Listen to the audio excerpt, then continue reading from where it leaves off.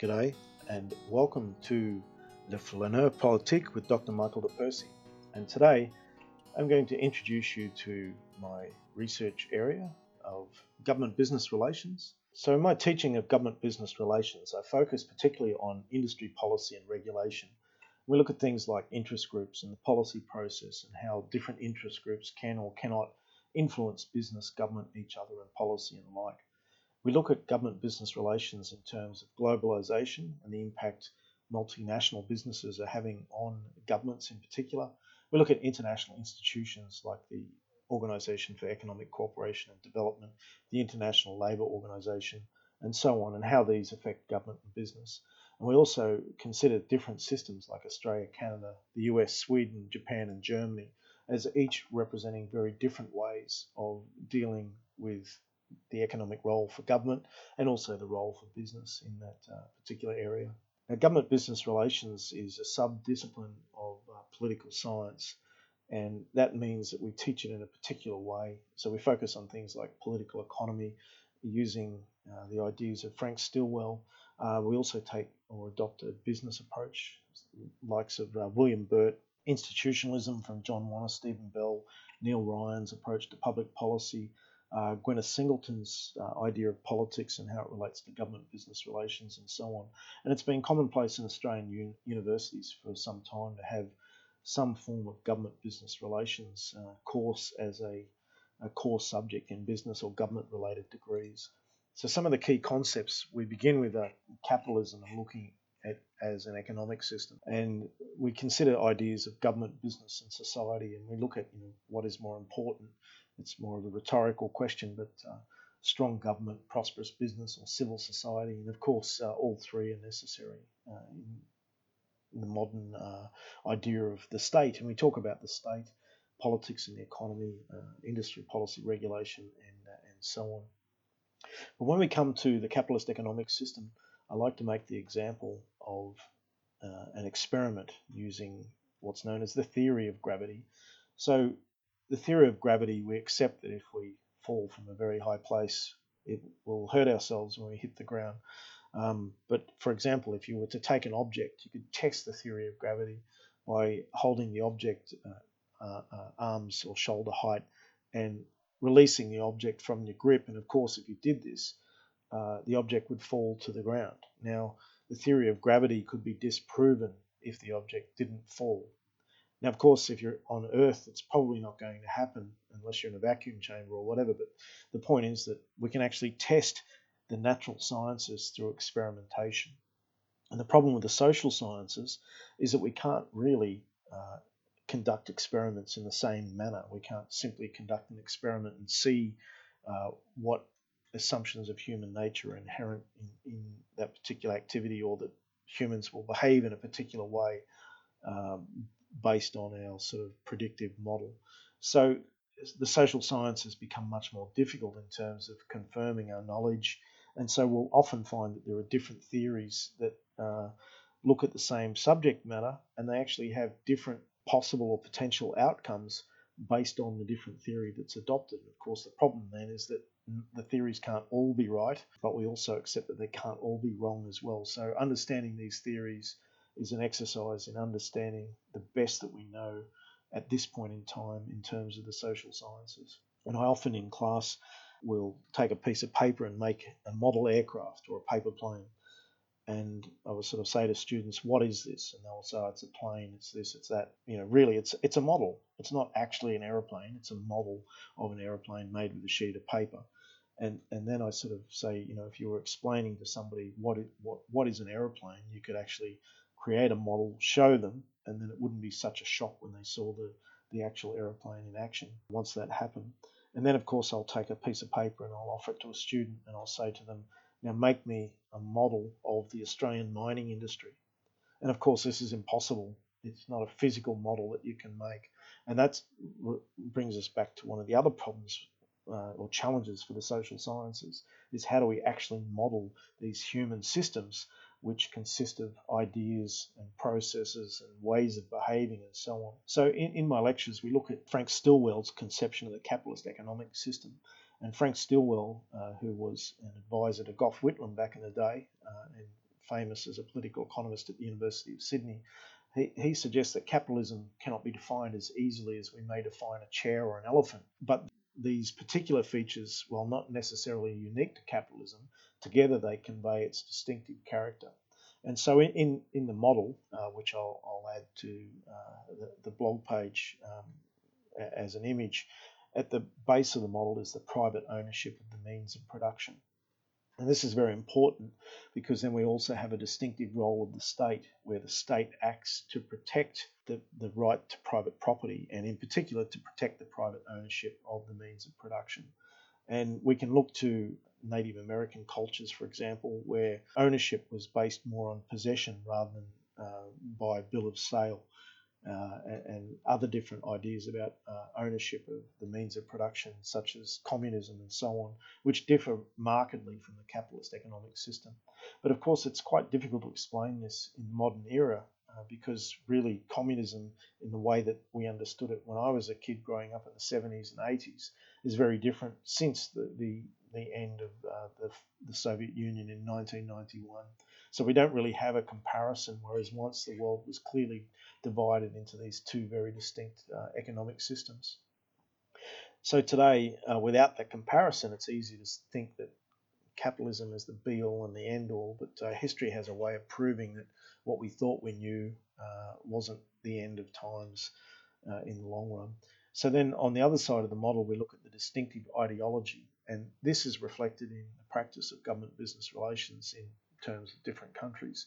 And the two key areas that we can look at are education and healthcare. And if you look at education and healthcare in the US, very much based on the individual, you need to be quite good at sports, for example, to get university education if you cannot afford it, or alternatively, you take out a study loan, a personal loan to pay for your education. And very similar with healthcare, it's reliant upon the individual to either have insurance or be able to cover their costs of healthcare. Whereas when we come to Australia, we'll see that the Higher Education Contribution Scheme basically has a 75% subsidy paid for by the taxpayer for students to go to university, and they don't have to pay this back until they start earning a certain level of income. And also, of course, with Medicare, which is featured in the news at the moment with a potential 0.5% rise to the Medicare levy through the tax system. But more or less, as an Australian citizen, you have access to free healthcare. And all of this is based on this distinctive ideology, and an ideology being a system of ideas that, in effect, provides guidance on what the proper role of the state in the economy is in a given jurisdiction. Now, within the capitalist economic system, we also have a market, and the market consists of different markets. There's a market for goods and services, a labour market, a land market, and a financial market where we can buy shares in companies and bonds and other financial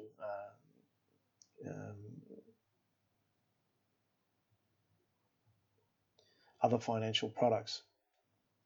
Now, the problem for the capitalist economic system is that it has an expansionary tendency. It's always expanding. We're consuming more and more.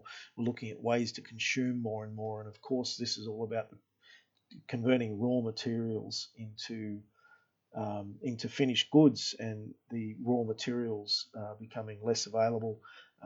Pollution, climate change, and so on are impacting on the ability of the planet to cope with the pollution and so forth from manufacturing, clearing land, and so forth. So, in effect, what we have is a system that is based on the endless consumption of resources, but we live on a planet that has finite resources. So, it's fairly obvious that we cannot continue on the same trajectory forever. Even if we allow that to happen, it's not going to end well, of course. So, in many ways, capitalism is a system that will need to be modified. How it's modified, we don't know. Whether it happens in my lifetime, I'm not too sure. But the simple fact is, just looking at history, we can see that capitalism really doesn't start to emerge until, I suppose, coincides with Adam Smith's Wealth of Nations, published in 1776. And this is on the back of the ideas of the nation state, which in the Western sense really only begin in 1648 with the Treaty of Westphalia following the end of the 30 Years' War. With this idea of the state, then, we can divide into three clear sectors. We have a public sector, which consists of government agencies, a private sector, which consists of for-profit firms, and then a voluntary sector, which consists of non-profit organisations. And in terms of the revenue, where revenue is earned, the public sector earns its revenue through taxes, and taxes really are borne by business, while we may, as workers, may pay uh, income tax. That it is in effect the business that is paying for the tax on our behalf. It's part of what we earn, but it's all managed by that business. Um, Businesses, of course, pay company tax and so on. And then with the voluntary sector, we have non-profit organisations which will try and gain contracts with the government, and the Salvation Army and its employment services is an example of this. They could also be profit-seeking in terms of seeking money from for-profit firms, but of course non-profit organisations will often have a different tax treatment, so they're not regarded as earning tax, and usually their purpose has to be for some form of community benefit, and they may seek donations from the private sector or even grant-based partnerships or grants outright from the public sector. In terms of the literature on capitalism, it's also important to look at what are referred to as varieties of capitalism, and these are based on the extent of state involvement in the market. Mixed economies like Canada and Australia tend to sit somewhere in the middle, but in either extreme of the spectrum, coordinated capitalism is best exemplified by Sweden, where the government traditionally has a strong role in the economy. And this, of course, has changed in recent years, particularly since the dawn of the new century, and even more so since the global financial crisis. Yet there still remain remnants of a coordinated capitalist model. So very much capitalist, certainly not socialist, but tending more towards social democracy. Whereas in the other extreme, we have the United States of America, which may be regarded as competitive capitalism. So within these two models, we're talking about these varieties of the same system, just a different sort of ideological viewpoint and role of the state expected from these. In terms of government and business, really these are the primary institutions that shape our world, where government's the institution that provides a common point of law and order, control and power. It has a monopoly on the control of violence, but it also has many different functions that work together to order society, and these include things like making laws, steering the economy, protecting the country, and shaping the society. Government's involvement with business and society will vary from country to country, and of course will differ between ideologies, but there's an expectation within most industrialized nations that there will be access to employment, a minimum standard of living, and the protection of rights, and government is meant to take care of these aspects. Business, on the other hand, reflects a system where individuals use their money, land, technology, labour, knowledge, and so on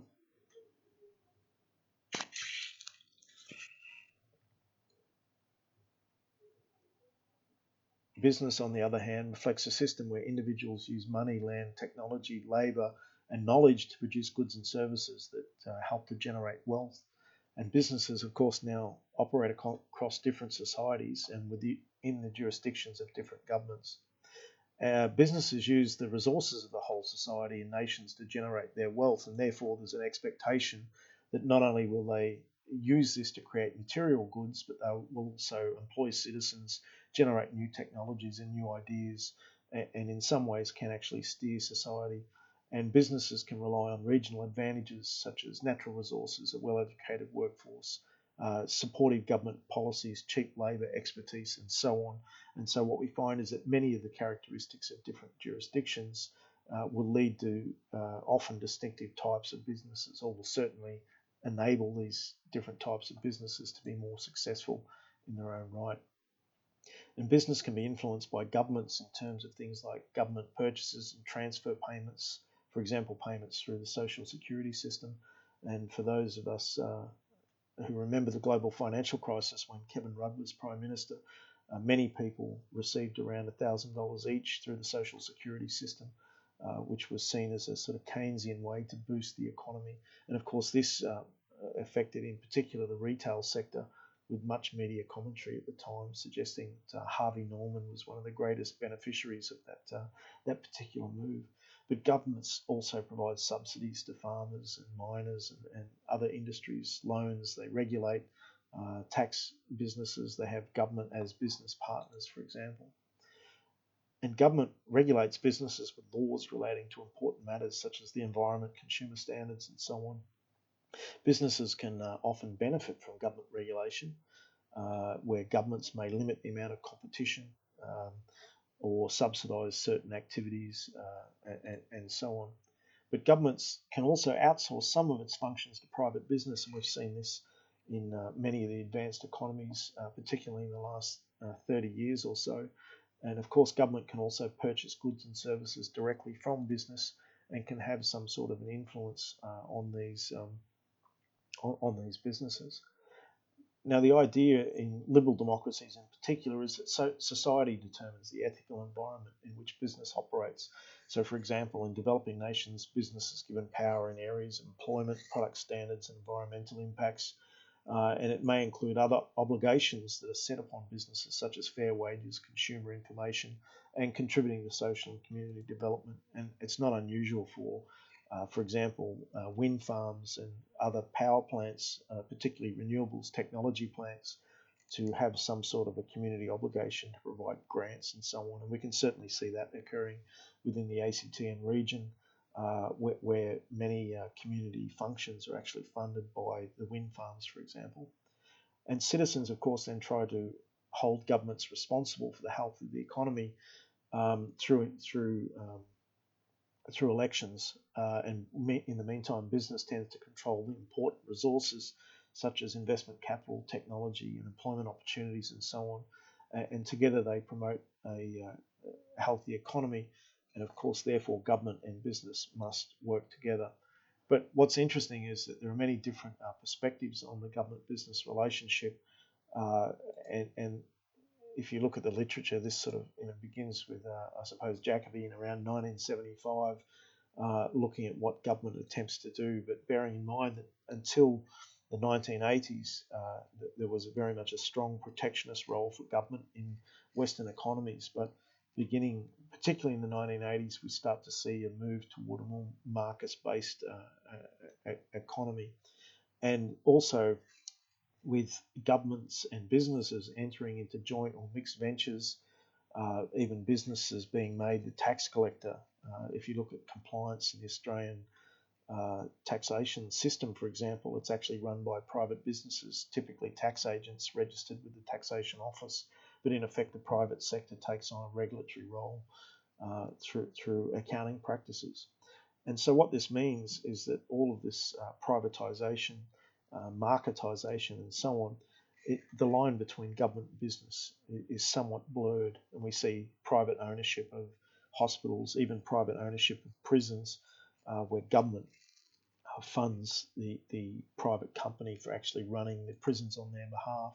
And most of this is based on a fundamental belief that businesses are more efficient at producing goods and services than government, and that government's proper role in a market economy is to focus on policy rather than focus on service provision. So if we look at the Australian economy, for example, there's a couple of issues that we can see straight away where this doesn't necessarily happen. We have Australia Post, which still remains government owned, still providing a function that is regarded as important in the economy, yet we can see that the postal system is under threat in many ways from all sorts of other technologies and private providers, particularly in the parcel goods area. But at the same time, we have the National Broadband Network coming under government ownership, and in some ways this is a return to the way of doing things in the past.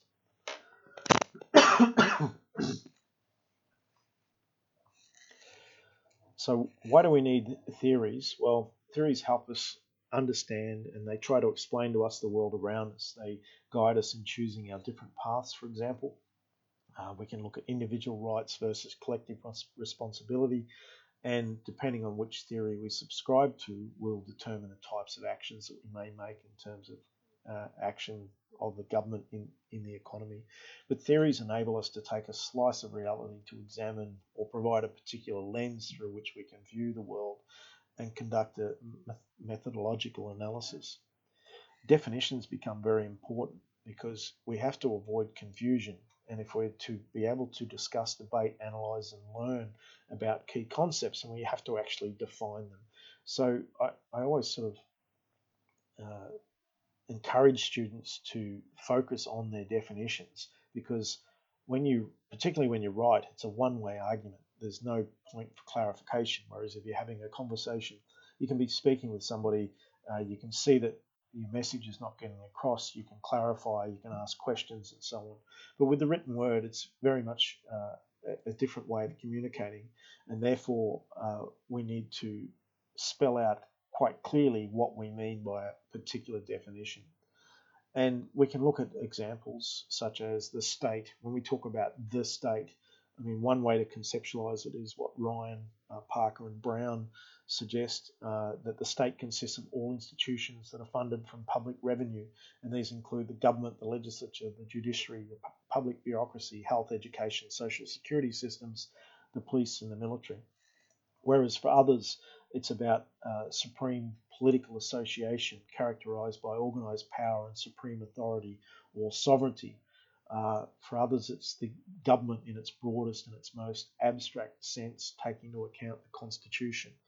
For Dunleavy and O'Leary, it can be distinguished from pre-modern forms of social organisation. So having bureaucratic ways of recruiting its staff, a form of monopoly of force, recognisably separate institutions or sets of institutions and so on that create clearly different or identifiable public and private spheres. Whereas others go even further. For example, Eidelman suggests that the state benefits and it threatens. Now it is us. Often it is them. It is an abstraction, but in its name, men, cited in the original, are jailed or made rich on oil depletion allowances and defence contracts or killed in wars. So the state really has many different definitions. And if we were to ask, well, which is the correct definition? The correct answer is, well, all of them, because each definition explores a different perspective of the state, yet each is correct in its own context. And so in the social sciences, looking for the right answer really is a sort of 1970s approach to education. The teacher asks you a question and you're either right and therefore a good student, or you're wrong and therefore not real smart. But this doesn't really work in the social sciences, because if we had the right answer to the questions that face us today, there would be no war, there would be no hunger, and everybody would be happy. Yet we find that the opposite is true. We have sort of never-ending wars. We have half the planet starving while the other half die of obesity. And of course, we're suffering from all sorts of psychological problems, and seeking ways to deal with mental health and so on. And whether this is a function of time or whether it's just the human condition are up for debate. But the simple fact is that without looking for the right answer, what we can do is we can learn the complexities, we can learn to define, and we can learn to articulate and enunciate the ideas that we're trying to grapple with. And this then becomes really a first step in understanding the world that we live in. Now, when we come to capitalism as we know it today, it's important that we think about the pre-capitalist era. And here we're talking about really before Adam Smith, and we're talking about a sort of mercantilist or mercantilism.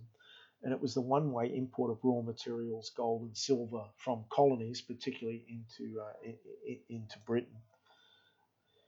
Now, this led to, in effect, protection of British industry. So raw materials came from colonies which were in effect exploited by the colonising country. The raw materials were brought back to the factories, particularly in Manchester and like in the UK. And what this did was actually provided work for the working class. And then, of course, the produced goods were sent back to places like India, and this meant that the raw materials were taken away, provided jobs for workers in the colonising country, the colonised people in effect became a market, and they were only able to purchase back from the colonising country. So Adam Smith in his Wealth of Nations in 1776, it brings forward this stinging critique of regulation of commerce and trade that was current. And he said that if people were set free to better themselves, it would, as if by an invisible hand, actually benefit the whole society. And what he was talking about was supply and demand, or the concept of supply and demand. So instead of having it that where industries were protected, and what was happening at the time was the Corn Laws, and corn in this case meaning all sorts of grain used to make bread, but in effect regulating and preventing the import of cheaper grains from overseas meant that British farmers had a monopoly on the market, and of course the price of bread went through the roof. People couldn't afford it, and the only people who were being made better off by the system were the farmers themselves, who were protected. So Smith starts arguing against the Corn Laws, and it's not until some time that these laws are overturned in the early 1800s, and so this is often regarded as the beginning of the capitalist economic system as we know it. And the key principle, of course, from Adam Smith is the idea of competition, where the economy is regulated by the invisible hands of supply and demand, and in his words, resulting in the best possible quality and quantity at lowest possible price. And for many of us today, we will use these sentiments in the way that we speak about the market. We expect competition, we expect consumer choice, and so on. But until Adam Smith, intellectually at least, this wasn't really how the world operated. People have since critiqued the idea of the unrestricted invisible hand of the free market, and the invisible hand being more or less a way for rich people to get richer and so on. But what I wanted to turn to now were just a history of the economic ideas, and then look at the history of political ideas. And usually what I'm expecting from first year students is not so much that they will know the date of birth and the date of death of these famous figures, but I really want them exposed to some of the great thinkers in economics and politics. And it is really important. I mean, we notice just at the moment there's an advertisement that Dick Smith is funding about reducing immigration and reducing the population and so on. And so I begin with Thomas Malthus. So Malthus was or wrote in the late 1700s, early 1800s, and he concluded that it was actually prudent to deny the masses more than the bare essentials, because otherwise we would have a ruinous population explosion. And so the elites welcomed Malthus's analysis because it suggested there was a moral justification for the collection of wealth in the hands of the few, while suffering among the workers, or those who produced the wealth, was acceptable.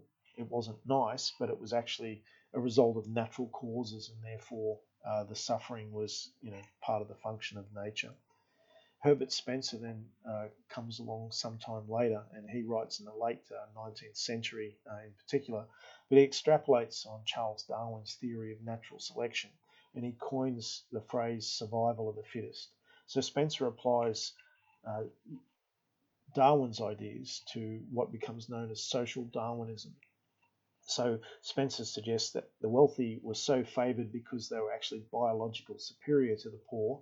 So the possession of great wealth then set the owner apart as a particularly worthy individual. And again, you can see the ideas are in effect justifying wealth being concentrated in the hands of the few. David Ricardo, one of the most famous of economists, he develops the theory of the iron law of wages. So he says that owners of factories would be driven by the profit motive to pay the workers only enough to bring them back to the factory to work for another day. And what's interesting is that often we probably jokingly say this about our own work, that we're paid just enough to keep making us go back to work, whereas if we had the choice, we'd be doing something else. So while Ricardo suggested that the process may be perceived as cruel, it was only in this way would enough capital be created to fund future production. So although workers' conditions were admittedly miserable, they would degenerate even further unless additional capitals were created. So the profound exploitation of the workers and the concentration of money into fewer and fewer hands was therefore rationalised. So next to come along was Karl Marx. And Marx, in the Communist Manifesto, Das Kapital, and so on, he saw history as the story of human labour and struggle. And he said that the history of all hitherto existing society is the history of class struggles. He saw a historical development from the caste system into the modern industrial system, resulting in the bourgeoisie versus the proletariat. So, in effect, the bourgeoisie are the owners of the means of production, whereas the proletariat were the workers, those who had only their bodies and could only sell the use of their bodies for work in order to earn an income. Now, Marx said that the ideas of the ruling class in every epoch were the ruling ideas, and he saw religion as the opiate of the masses. And what he meant by this was, in effect, that if you were focused on the afterlife, then you would put up with all sorts of exploitation during the current life. So in effect, workers suffered from false consciousness, where that they were exploited, but they didn't really realise and didn't tend to do anything about this system. So Marx saw that under communism, it would be arranged from each according to his ability and to each according to his need. In effect, Marx saw the state as the reason that the workers were exploited, and therefore the only way to overcome this problem was to overthrow the state. So in the 1890s, we see the labour movement rise and really starts to put a human face on capitalism by demanding shorter working hours, age limits for different types of work, collective bargaining, and so on. And much of this emerges from the ideas in particular of Karl Marx, but also through the Fabian Society, the work of the Webbs and others. So following the Great Depression, we have John Maynard Keynes, and often referred to the concept of Keynesianism. And Keynes is concerned about what happens to people during the Great Depression. And he suggested in the interest of economic growth and full employment, the state should actually establish certain controls, which in effect become a guiding influence on the economic system. So to put it simply, Keynes suggests that the market naturally fluctuates between cycles of boom and bust, and that, to put it simply, government should save during the good times and spend during the bad times to keep the economy on an even keel. And in effect, this would keep full employment and prevent things like the Great Depression from ever happening again. And his ideas remain for many, many years up until about the 1980s, when the ideas of Keynesianism start to be challenged. But moving now to the history of political ideas, we go right back again to the 16th and early 17th centuries, and we have Thomas Hobbes, and in his major work Leviathan, he suggests that men in a state of nature, that is, a state without civil government, are in war of all against all, in which life is hardly worth living. And the only way out of this desperate state of affairs is to make a social contract and establish the state to keep peace and order. And Hobbes says, in effect, that civil society is only achievable with the state, and by vesting absolute power in the government is necessary to avoid this war of all against all, or the animal society. Along comes Locke, and Locke, in his two treatises on government, particularly the second treatise, he explains how government comes into being, and that people agree that their condition in a state of nature is unsatisfactory. And so they agree to transfer some of their rights to a central government while retaining others. And these are the sort of early ideas of the social contract between citizens and their governments. And we have various 17th and 18th century European political philosophies concerning natural rights theory and the social contract, some conservative and some radical. But Locke's is radical, and its natural right theories influenced the ideologies of the American and French revolutions. Now, in particular, Locke was writing around the time of the 1688 Orange Revolution, and he opposed Hobbes, and he argued that the government should never have absolute or monistic power. Now, the sorts of things that I expect my students to know about these great thinkers is really that Hobbes was for the absolute power of the state to ensure a civil society, whereas Locke agrees on this to some extent, but that government should not have absolute or monistic power. And we start to see things like separation of powers, the doctrine of the separation of powers, the separation between the executive, the legislature, and the judiciary, for example, as ways to limit the control by government. So, in effect, to give individuals some protection from government.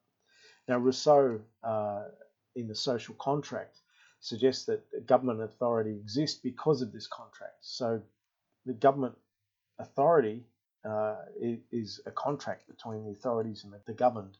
So the contract implies that the governed agree to be ruled only so that their rights, property, and happiness are protected by their rulers. But once the rulers cease to protect the ruled, then the social contract is broken and the governed are free to choose another set of governors or magistrates. And Rousseau's work becomes very influential during the French and American revolutions as well. But moving on from there, and this presupposes the ideas of Karl Marx, is Hegel. And Hegel, in his Phenomenology of the Mind, develops the concept of the master-slave dialectic. And I'm trying to simplify this here, but in effect, the master-slave dialectic has the master becoming the master by physically conquering the other, whom is then enslaved. And the slave is at first grateful for having his life spared, remains fearful that the master may still take it from him, but the slave sees himself, in the language of the times, as inferior, degraded and dependent, whereas the master sees himself as superior, ennobled and independent. So each needs the other to be what he is. The slave wants freedom, but the master cannot give it to him without losing his social role as the master. And indeed, the slave then starts to take on their own social role, and this becomes a precursor, if you will, to Marx's idea of false consciousness. But the master-slave dialectic is probably the most important thing, I think, for beginners in political science to remember about Hegel. Then Jeremy Bentham develops the concept of utilitarianism. So he didn't argue that there was an absolute, eternal, or universal rule in nature or a natural law by which people should govern their conduct, but he believed that, or his liberalism was based on a belief in the value of human self-reliance. So he rejected natural law, but he suggested that his own measure by which to evaluate human conduct, and he called it utilitarianism. So in effect, individuals seek pleasure and they seek to avoid pain, and therefore the sum of the greatest happiness equals the good society. So when measuring or assessing how policy may impact, if we take a utilitarian view, it more or less takes a view that if it will create greater happiness than unhappiness in society, then it can be a good thing. And if you want to read more about this, John Stuart Mill expands on these ideas, and in fact, John Stuart Mill is our next great thinker that we look at. Mill, in effect, attacks laissez-faire capitalism. And laissez-faire means let it be, leave it alone. In effect, the offhanded or invisible hand approach considered by Adam Smith. John Stuart Mill was against this, and in his great works on liberalism, on the subjection of women, and utilitarianism, for example, he becomes the first liberal democratic philosopher to attack the enslaving capacity of capitalism. And his arguments were so effective that few liberals in the American sense have supported laissez-faire since his time. Mill's ideas led many to prefer a form of social democracy over capitalism, as opposed to liberal democracy. So more of a sort of collective approach where equal opportunity was provided through healthcare and education, and where people of all classes and all genders had equal access or equal opportunity, if you will. And in many ways, this is John Stuart Mill's work. If you read it with modern eyes, it's almost like you're reading a summary of your own education you've received if you've lived in a liberal democracy. Many of John Stuart Mill's ideas have been implemented and have become the norm in terms of education and the way that we understand government to this very day. Later, we move into John Dewey and the concept of social engineering, particularly in the early 20th century. But Dewey suggests that people should study their society and not hesitate to make institutional changes that would improve their lives, and that we should actually try to shape human beings and make them more socially compatible. And education tends to be one of these forces, of course. But the commitment of liberalism to experimental procedures carries with it this idea of a continuous reconstruction of ideas of individuality and of liberty in intimate connection with changes in social relations. There have been many instances of social engineering enacted through things like architecture and town planning and so on, and this continues to this day. I mean, even with the idea of light rail and high density living and so on, it seems to be the modern trend. Yet there have been cases we can look to in the past, and I often use the example of Surrey Hills in Sydney.